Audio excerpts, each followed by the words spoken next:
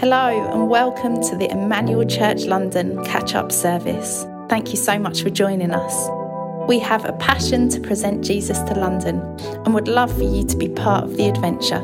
So why not say hello to us by visiting our website emmanuelchurchlondon.org so we can get back to you and say a bit more of a personal hello. Love to, and if you're visiting today, it's so good to have you amongst the Emmanuel family.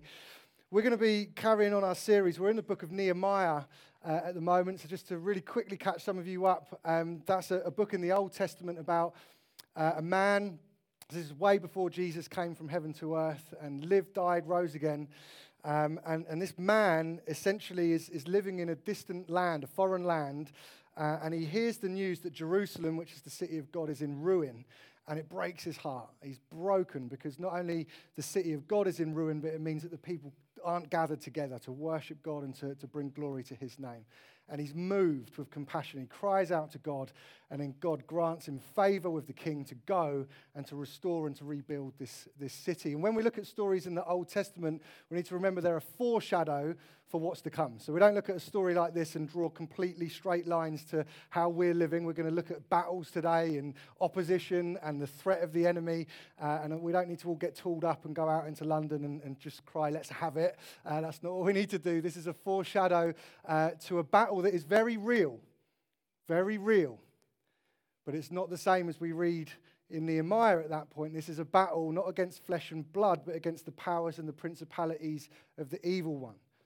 And it's important just to start there, if we're going to look at opposition today, to say that there is a reality to opposition. There's a reality to it. You know, the build that we're talking about through Nehemiah is building Emmanuel Church London. It means building our lives, those of you that have said yes to Jesus, building our lives on Jesus and building the church, this particular church, to be part of a wider movement across planet Earth, the church, for the glory of Jesus Christ. And I want to just say this from the outset, that if you choose to build life on Jesus, and if you choose to say yes to building life with us here at Emmanuel, it's going to be full of joy, but I tell you this, it ain't going to be easy. 100% it's not going to be easy. Not just because it's hard work to organise loads of people, which it is, trust me, and those of you that work with people, right, it's difficult. Anyone work with people, like customer service and just organising people? A few quick hands go up, yeah. Don't remind me, I'm there again tomorrow. It's difficult. Building the church can be difficult, but that's not what I'm talking about really. What I'm talking about is what we're trying to build here, and if you're choosing to build life on Jesus, is not neutral. It's not neutral territory. It comes with opposition. So when I talk about, like in the first week of Nehemiah, and saying, oh, it'd be really great if we grew as a church and if we went through to screen 11, because we've got more people. That'd be great, wouldn't it? We're like, yeah, that would be great. It'd be really great if we got hold of a building so that we can gather together and we can do all the different things that we want to do through the week. We'd be like, yeah, that'd be amazing. It'd be so cool just to have a space that we can just get together in the week. We need to remember behind all of that, there's an agenda that isn't about buildings, and it's not about screens, and it's not about us just sort of like caressing our own ego. Here at Emmanuel Church London, we want to see people come from the kingdom of darkness into the kingdom of light. We want to see people who are oppressed and pushed down by the world around them set free by the work and the power of Jesus Christ. We want to see those in society who are downtrodden and pushed to the fringes, fed and clothed and interceded for. This is what we're about as a people. We want to be those that bring the kingdom of light into the kingdom of darkness. And so I want to remind you again that this is not a neutral work, that there is an enemy. There is an enemy. The Bible talks about him being called the devil, Satan, the father of all lies. And he is real, and we need to get smart to that, and we need to understand that, and we need to live our lives accordingly in the knowledge that he exists and that he has schemes, but not in fear and intimidation. Because as we've been singing about, and as we've heard, and Stu's led us there already, God is greater. When we talk about the battle that we're in, and that when we're building lives on Jesus, and remember Nehemiah, this is all pre-Jesus. Well, those of us that are in Christ Jesus, those of us that have said yes to him, the Bible says that we're in him. That means we're in his victory. It means that as we build and as we're aware of the enemy, that we're not in this sort of like equal battle where these two forces come into the boxing ring and who knows who's going to win. That's not what's going down at all. The victory is Christ's. And so for those that are in Christ, we can have confidence. But it doesn't mean that there isn't a battle. And it doesn't mean that there isn't an evil one that wants to do us harm and destruction. And when we think about building the city, he'll do everything that he can possibly do to pull us down from building the walls. He'll do everything he can to stomp on us and keep us from doing the work and the purposes of God. Why? Because he hates the light. He hates Jesus. He hates the church. He hates the idea of the church succeeding, and we need to smarten up and understand what he's about. So we're going to look through quite a lot of the Bible today. There's 2 chapters that we're going to look at, chapter 4 in Nehemiah and chapter 6.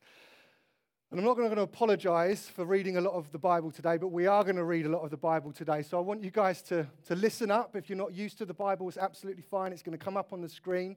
But I want you to try the best that you can just to engage with the story as we track through. And we're going to try and draw some stuff out that I guess my hope is today is not to share my own wisdom, maybe a little bit of experience, but that the wisdom of God would strengthen our hearts today. How do we build? How do we fight? How do we resist opposition? That's been my prayer, that we would just receive wisdom today and be like, oh, wow, it's like that. That's how I'm going to build. Okay? You with me? Good. 5 of us are. Hopefully you all will be by the end. Let's read in chapter 4. It says, now when Sanballat heard that we were building the wall, he was angry and greatly enraged, and he jeered at the Jews. And he said in the presence of his brothers and of the army of Samaria, what are these feeble Jews doing? Will they restore it for themselves? Will they sacrifice? Will they finish up in a day? Will they revive the stones out of the heaps of rubbish and burned ones at that? Tobiah, the Ammonite, was beside him, and he said, yes, what are they building? If a fox goes up on it, he will break down their stone wall. Hear, O God, for we are despised. Turn back their taunt on their own heads and give them up to be plundered in the land where they are captives. Do not cover their guilt and let not their sin be blotted out from your sight, for they've provoked you to anger in the presence of the builders. Now here's a good line. So we built the wall. And all the wall was joined together to half its height, for the people had a mind to work. You hear that bit as well? The people had a mind to work. It's a good thing to work. I want to start in this place right from the outset. One of the weapons of the enemy that he's going to come against you and against us as a church, out and out, is mockery. He's going to mock you. He's going to mock us. And he's going to use the world and people around us to do it. It's going to be subtle at times, and sometimes it's going to be really obvious. And it's going to dig and prod and poke at your pride and at my pride. Because believe it or not, you're not perfect, and nor am I, and I've got pride, and so have you. And he's going to come, and he's going to poke at it. And this would have been a hard moment for Nehemiah, right? Called by God, he's on a mission, and he's back to the city, and it's like, right, let's get to it. And the people are all around, and they get building. And then these 2 men, not just ordinary characters, 2 guys that have got high profile in society. And this isn't just like a pint down the pub. Listen, there isn't a weekend that I go out for a pint and don't get mocked for being a Christian, right? Every time I'm on the terraces at the mighty Tottenham Hotspur Stadium, sorry, I have to get in every week, don't I? I'll get it ripped out of me. Just this week I was out with a few friends and they'll be saying things. It's not like a gentle poke. And back in the day, that would have really rumbled me. Do you know why? Because there was pride. I was building the wrong wall and with the wrong motives, and I'll come back to that in a minute. But this is in front of loads of people, and this isn't just like a little gentle. They're trying to stop the work before it's even begun. Trying to sort of say, you're going to do what? You're going to build the wall out of this? Really? That's what you're going to do, is it? In front of loads of people. And that would have been a tough thing for Nehemiah. Maybe you can relate, just in the way that I've just said. Maybe down the pub, maybe at work. Being a Christian. Someone's like, you what? You believe in all of that? You actually believe that Jesus is going to come again? You believe that actually he went to the cross and is risen? You're like, yeah? Maybe it's your friends. Maybe it's your family.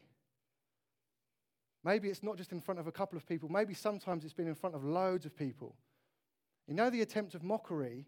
The attempt of mockery is to basically dilute what it is that you believe, the zeal, to take it away, to stop what you've started. Every time I look at something today, I want us to remind ourselves not just of Nehemiah, but I want us to remind ourselves of Jesus, who is the greater Nehemiah. it wasn't just Nehemiah that was mocked for doing the work of God. Think about Jesus. When Jesus is in front of Pilate and then is handed over to the Roman soldiers. Do you know, in Matthew 27, it says that they gathered a battalion. So what could have happened is a couple of soldiers could have taken Jesus out into the courts and given him a bit of a shoe-in, taken the mickey out of him, but they went and gathered a battalion. That would have been about 420 to 650 people, something like that. I looked it up and it varied, so that's why there's a discrepancy there. It's not on me. Talk to Google. But whatever, hundreds of men gathered, and then they put a robe on Jesus, and they twisted a thorny crown together, and these thorns were like this long, and they wedged it into his head, and then they began to beat him and whip him and spit on him, and all the time that this was going on, they were taking the mick by falling to their feet and saying, "All hail, King of the Jews." And these hundreds of men were gathered around, laughing and mocking Jesus. What does Jesus do in that moment? Well, I think he does something quite similar to what Nehemiah does. Nehemiah doesn't seem to be that put off. Nehemiah's like, "Oh yeah, taking the mick, okay, yep, all the people here, yep." So we build the wall. There's a maturity about how Nehemiah deals with it. In the same way as Jesus is being mocked by hundreds of Roman soldiers, he could have done anything, right? Angel armies, bolts of lightning. I mean, you name it, could do it, because it's Jesus, right? The Son of the living God. But what does he do? Keeps building. Keeps building by being obedient to the Father. Doesn't let mockery put him off the work that the Lord's called him to. Even when Jesus goes to the cross, he's hanging on the cross naked and ashamed in front of his own mum. Ever thought about that? As a 30-something-year-old man, naked, beaten, shamed in front of his mum, the men that he had been leading, teaching, men and women that he had healed, people that had been following him, and here he is broken. And as people walk by that situation, they point at him and they laugh at him. And they say he could heal other people, but he can't even heal himself. What does he do in that moment? He carries on building the walls. He carries on doing the will of the Father by dying a sinner's death so that people like you and me don't have to. See, I think mockery only really finds its target when there's pride in our hearts and we've missed what it is that we're actually building. See, it doesn't really bother Nehemiah because he knows who he's building for and he knows why he's building. It doesn't distract Jesus because he's so secure in who he is, so aware of what the mission is, that it doesn't put him off. But you see, the moment you start building for yourself, the moment that you're trying to be the cool Christian, have anyone tried doing that, by the way? You come unstuck so quickly, don't you, right? Because it ain't just about sandals and rainbow guitar straps that make you uncool when you're a Christian. Have you realised that yet? Yeah? People go to me, "Oh, you're one of the cool Christians." I'm like, "Nah, not really. Just hang out with me for like a week or so. Come to a prayer meeting and then you'll see that I'm not one of the cool Christians." Like, there isn't like cool Christians and uncool Christians. There's those who follow Christ and those that don't really follow Christ. Those that follow Christ and those that are serving an imposter, serving themselves. And see, when you're mocked, it'll only find a landing pad if there's pride in your heart. So there's a maturity here. Now, I'm not saying that that's easy, but there's a maturing that we have to go through, church. That when people take the rip out of you for following Jesus, when people start to say to you, "What on earth are you doing? What are you building?" You're like, "Yeah, I know, it's not going to make overly a lot of sense to you." 1 Corinthians, right? The gospel is going to be folly to the rest of the world, right? 1 Corinthians 1 somewhere in there. 14, I think. Don't know. It's in there. And we just need to remember that. You're not trying to impress the world. That's not what we're trying to do. And so you're going to get the rip taken out of you sometimes for being a Christian, and that's all right. That's all right. We need to grow up and be mature, and sometimes it's going to be really subtle, and sometimes it's going to be really serious, but we can deal with it when we remember our identity in Christ and what it is that we're really building and what's most important. Let me keep reading, otherwise I'm going to get stuck in this. Right. Let's keep going. Let's look further on into chapter 4. It says, "But when Sanballat and Tobiah and the Arabs and the Ammonites and the Ashdodites heard that the repairing of the walls of Jerusalem was going forward, that the breaches were beginning to be closed, they were really angry." There it is again. Every time the wall starts to get built, the enemy gets angry. There's truth in that. And they plotted together to come and fight against Jerusalem and to cause confusion. And we prayed to our God, and we set a guard as a protection against them day and night. In Judah it was said, the strength of those who bear the burdens is failing. There's too much rubble. By ourselves we will not be able to rebuild the wall. There's like a fainting here, and are we really going to be able to do it? And our enemies said, they will not know or see till we come among them and will kill them and will stop the work. At that time, the Jews who lived near them came from all directions, and they said to us 10 times, you've got to return to us. It's that fellow Jews saying, you've got to come out because you're all going to die. So, in the lowest parts of the space behind the wall in open places, I stationed the people by their clans with their swords, their spears, and their bows. And I looked and arose and said to the nobles and to the officials and to the rest of the people, do not be afraid of them.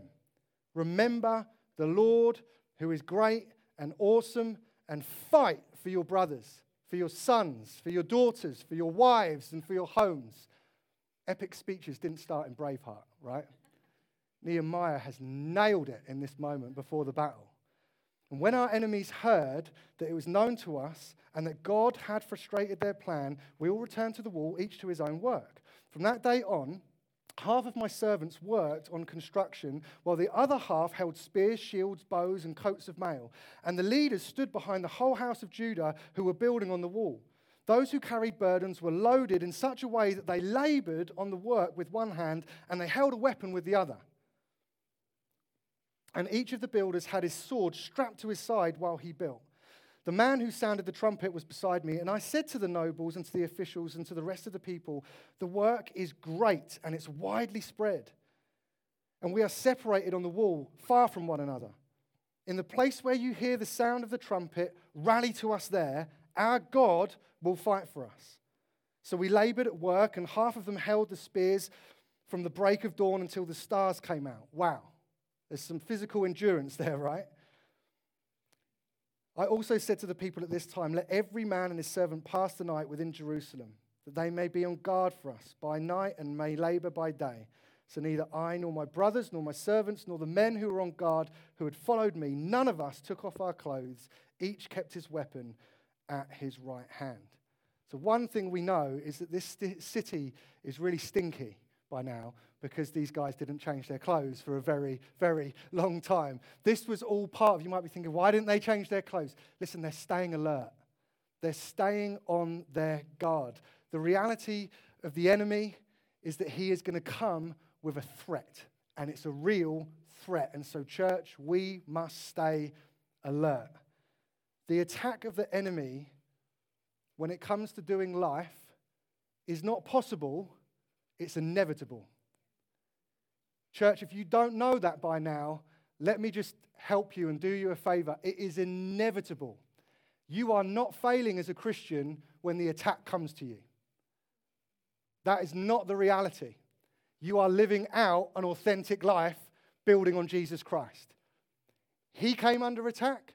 I've come under attack. You'll come under attack. We all will. It's a reality, but we must stay alert.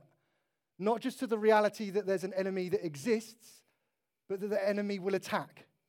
And so we must defend ourselves. It says in 1 Peter 5:8, be sober-minded, be watchful.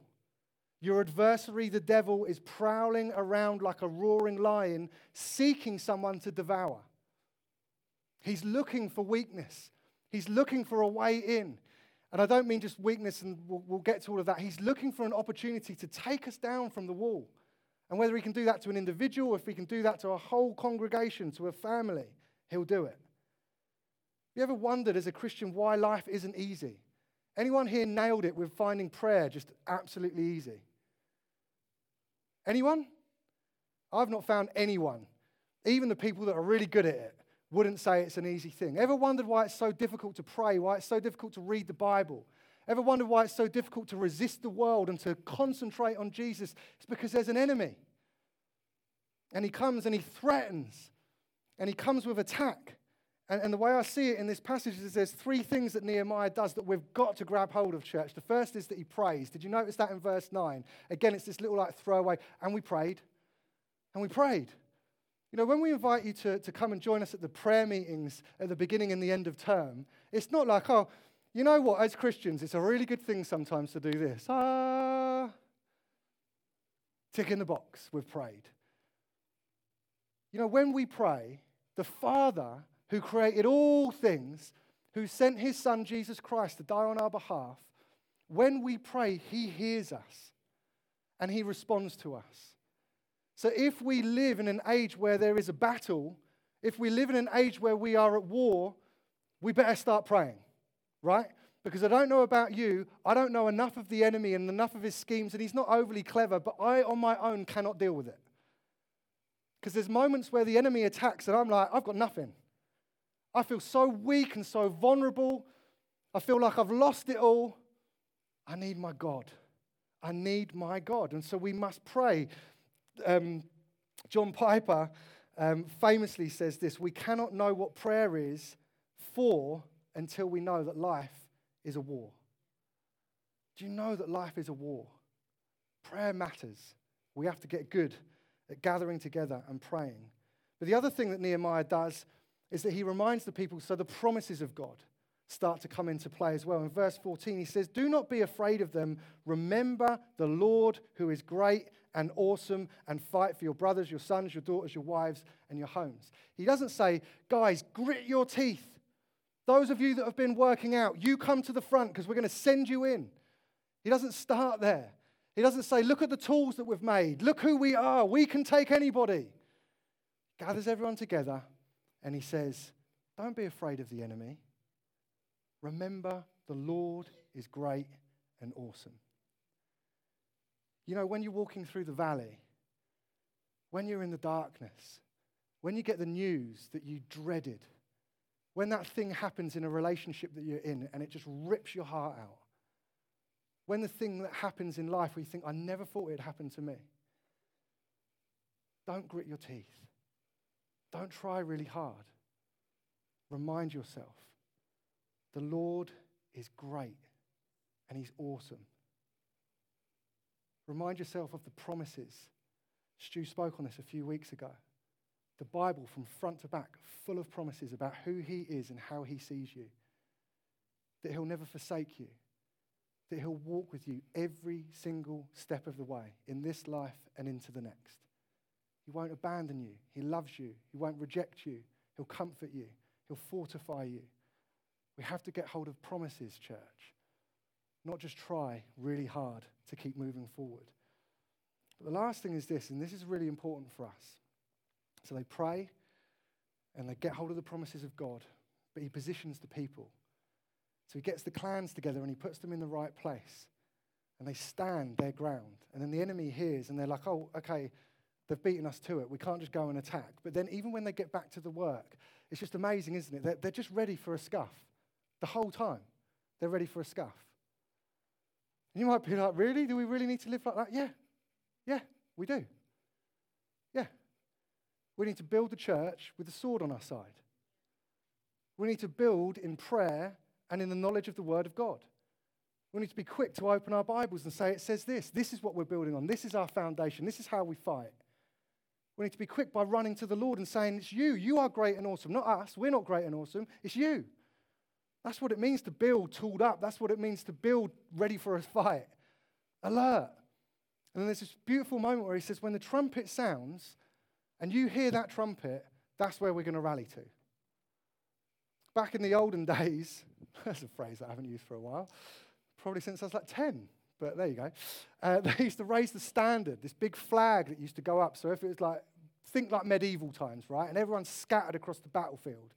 And this standard would go up, this huge flag with the emblem of the people that you were fighting for. And it would be like a rallying point.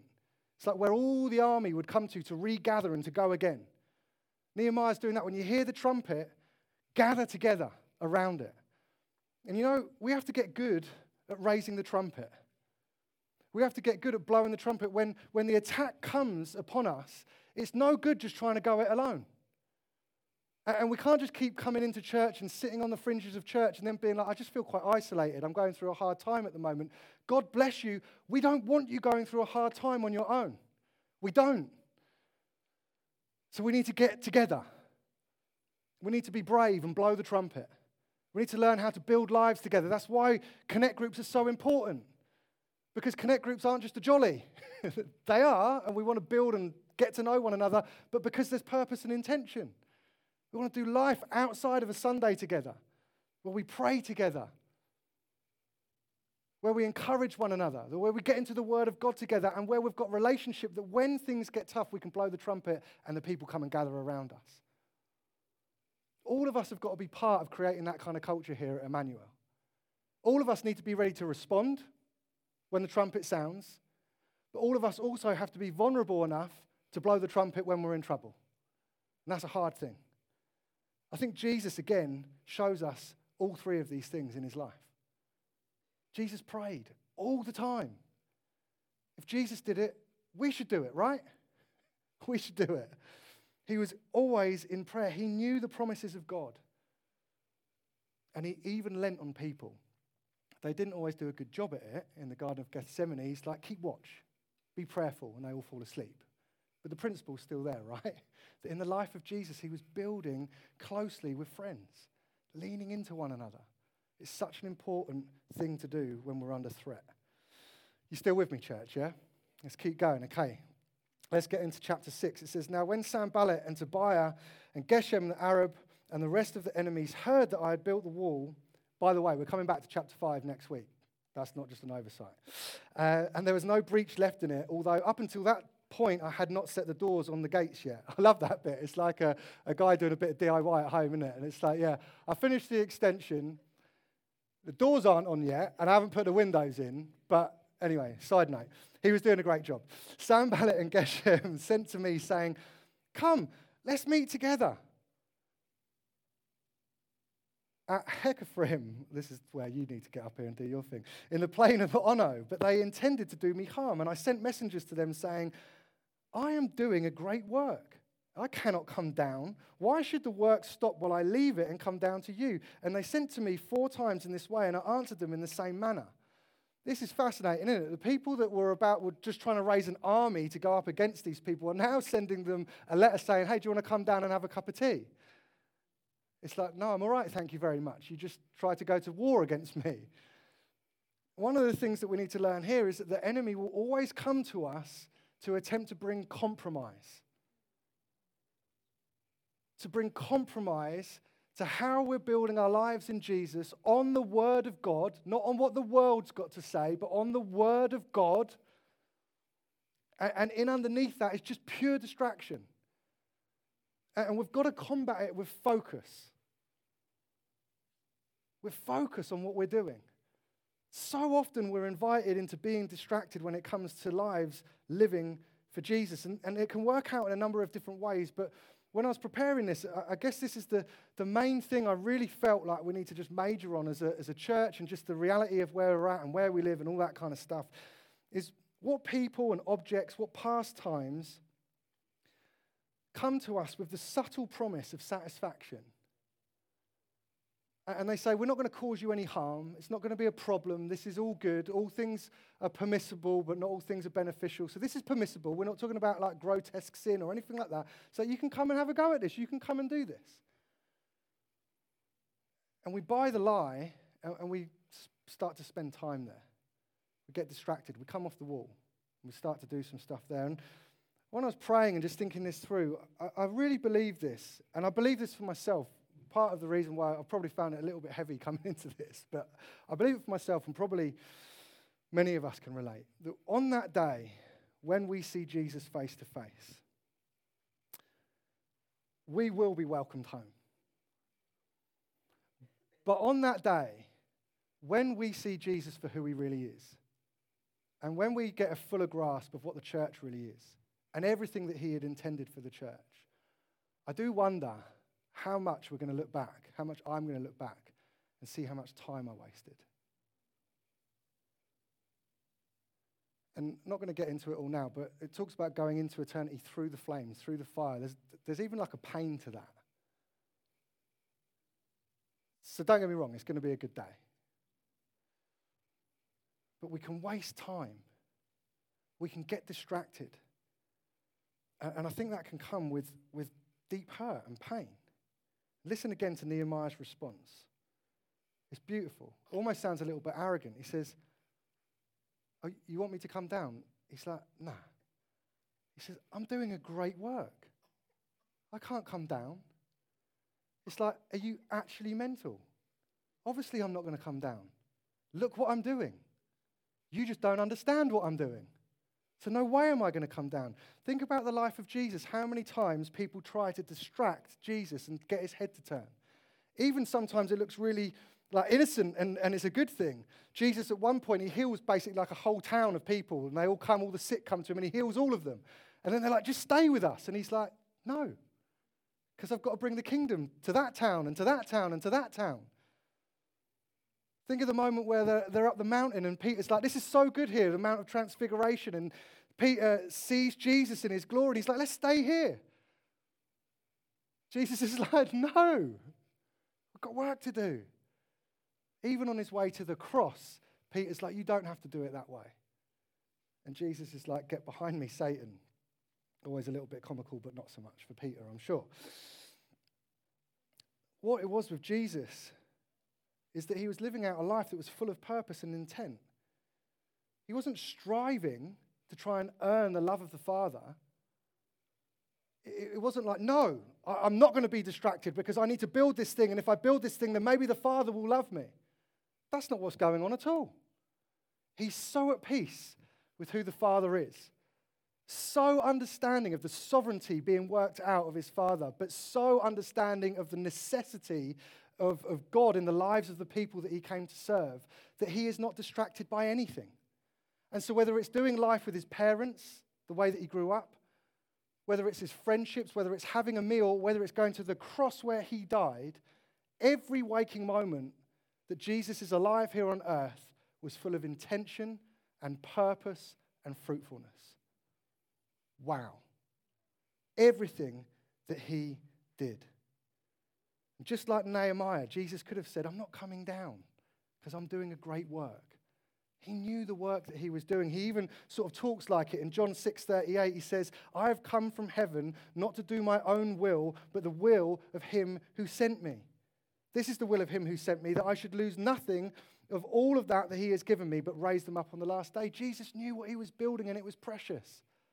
He knows what he's building, and it's precious. How often do we get distracted? And how good do we need to get at saying, "I am doing a great work. I can't come down." I feel like today, for some of us, there's things in our lives, pastimes, people, hobbies, areas of work, where we just need to say, "Today, I can't come down because I'm doing a good work." And it may be that you've already come down and you need to say, "I'm not staying here because God's called me to do a good work." But maybe you're on the wall and there's this distraction. You just feel yourself getting pulled and tempted to come down and do some other stuff. And I'm not saying that we all need to like sack off our jobs and work for the church and volunteer and all that kind of stuff. That's not what I'm saying at all. But everything that we do can be filled with purpose and intention when it comes to the kingdom of God. There are things that are just not worth doing. They're just not. They're not full of purpose and intention. And we need to mature in that and grow in that. Have you grasped yet how amazing it is that the Lord God Almighty, the God of the Bible, would say over you, "I want you to build with me. I've invited you to build my kingdom with me.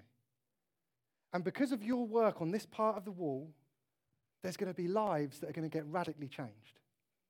People are going to get fed. They're going to get set free. Broken hearts are going to be bound up. People are going to come to know who I really am. Because I choose you. I choose you to come and build." What do we need to say? "I can't come and do it. I'm doing a good work." Let's keep reading.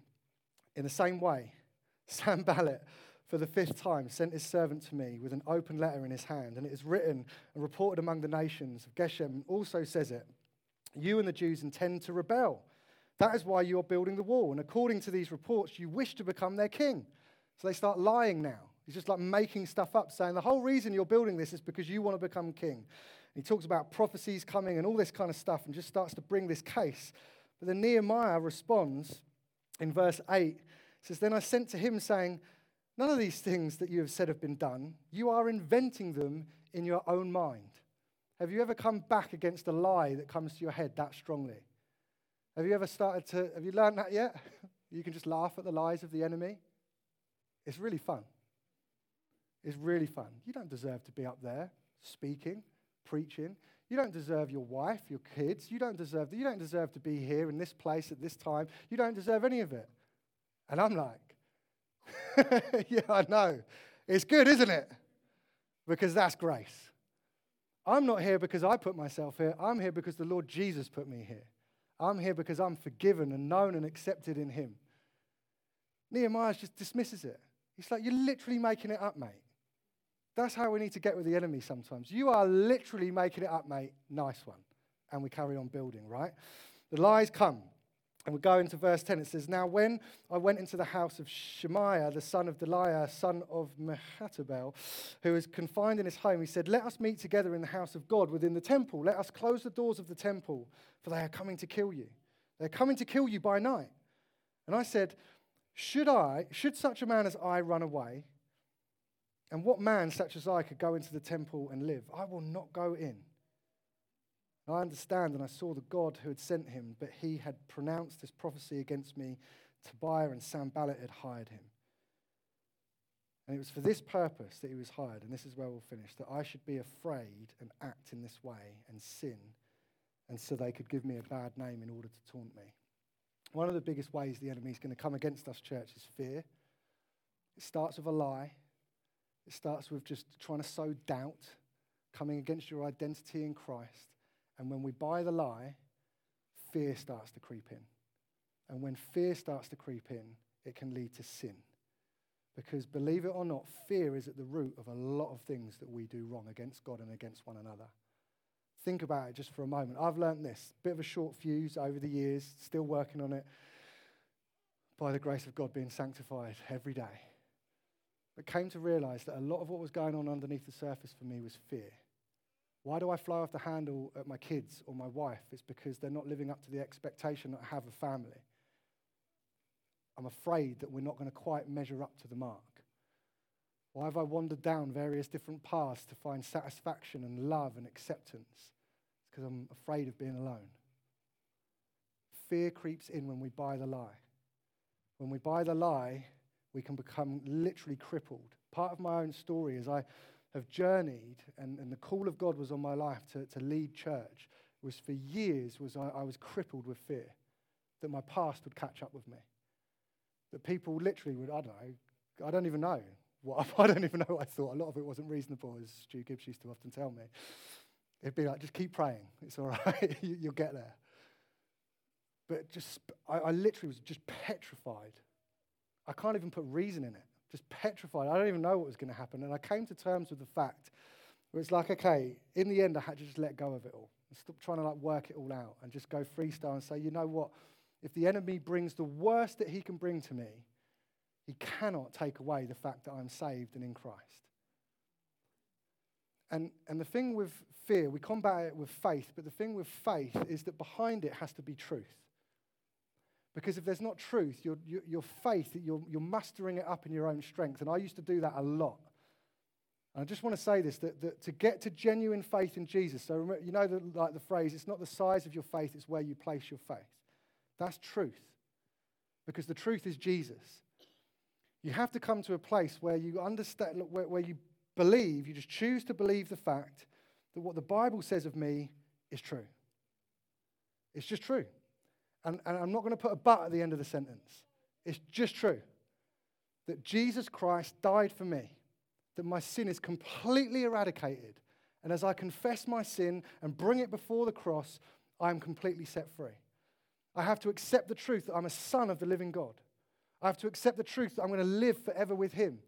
But you see, these parts of identity just keep growing and growing and growing.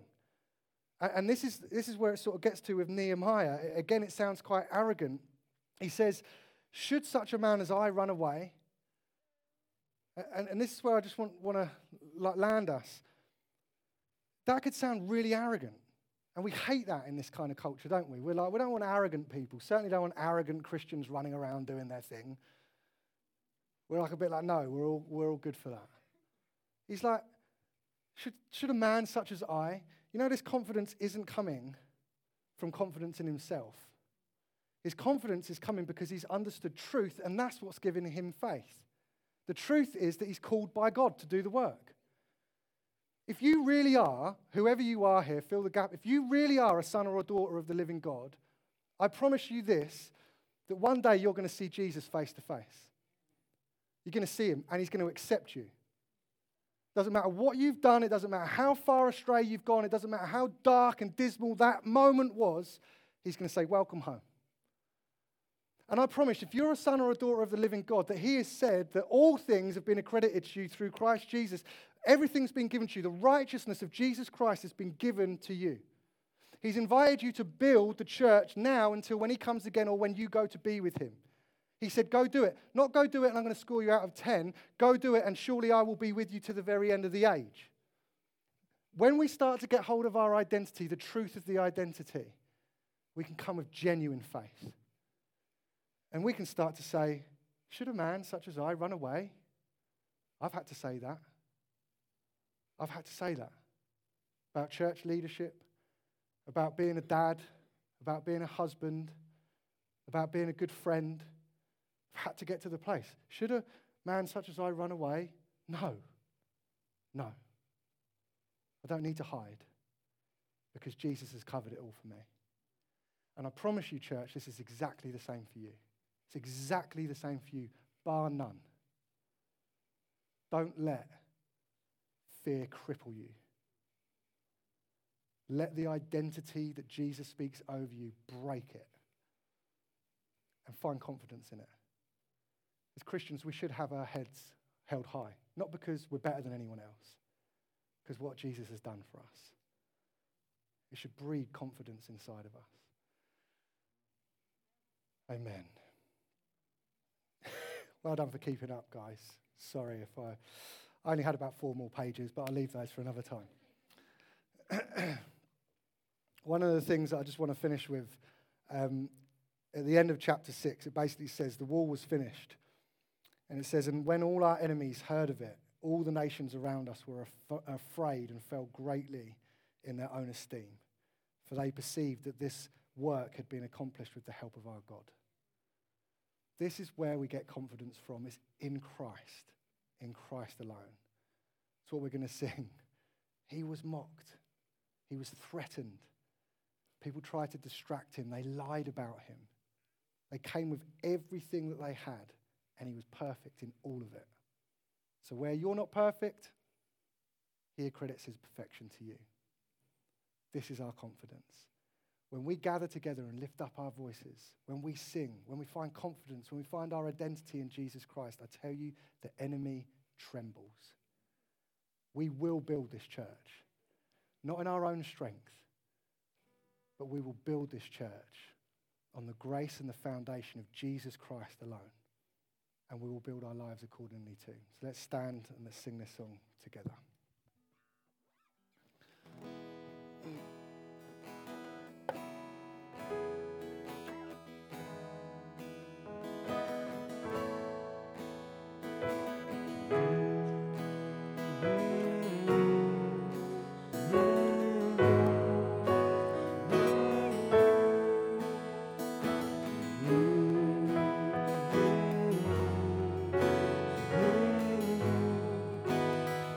Alone. In Christ alone, my hope is found. He is my light, my strength, my song. This cornerstone, this solid ground, affirmed through the fiercest drought and storm. What heights of love, what depths of peace, when fears are still, when striving cease, my comforter, my all in all. Here in the love of Christ I stand.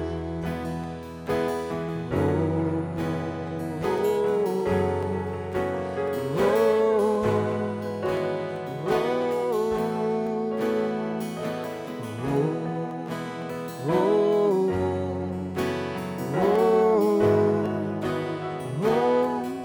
verse 2. In Christ alone, who took on flesh, fullness of God in helpless babe, these gifts of love and righteousness, scorned by the ones he came to save, till on that cross as Jesus died, the wrath of God was satisfied, for every sin on him was laid.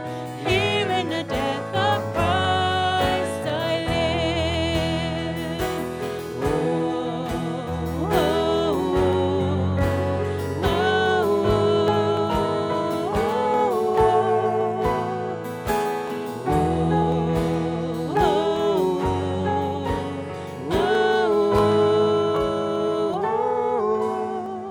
There in the ground his body lay, a light of the world by darkness slain, then bursting forth in glorious day, up from the grave he rose again, and as he stands in victory, sin's curse has lost his grip on me, for I am his and he is mine, bought with the precious blood of Christ. Oh,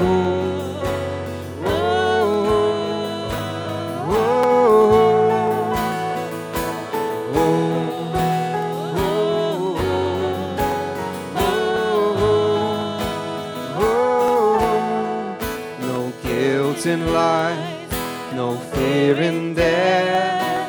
This is the power of Christ in me. From life's first cry to final breath, Jesus commands my destiny. No power of hell, no scheme of man can ever pluck me from his hand, till he returns or calls me home. Here in the power of Christ I stand.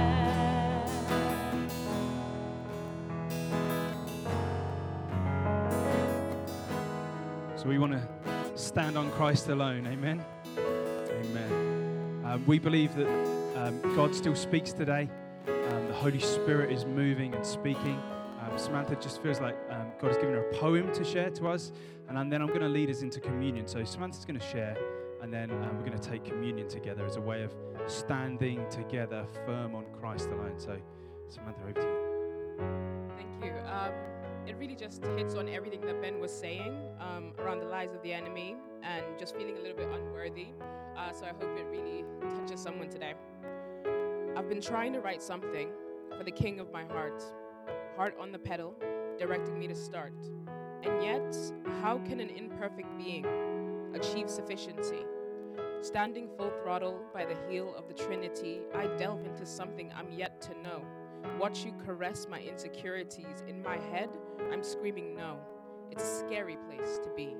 Barefaced and owning up to your vulnerabilities, unearthing your undesirability. You're ugly, you're unseedy, and it's in the chaos that I feel alive, and it's in the chaos that I feel anything. But I've been trying to write something for the king of my heart, and sometimes I feel oblivious to what's written in his heart, and yet he offers an imperfect being sufficiency, ties it all together in the heel of the Trinity, calls me to face my insecurities. In my head, I scream no more.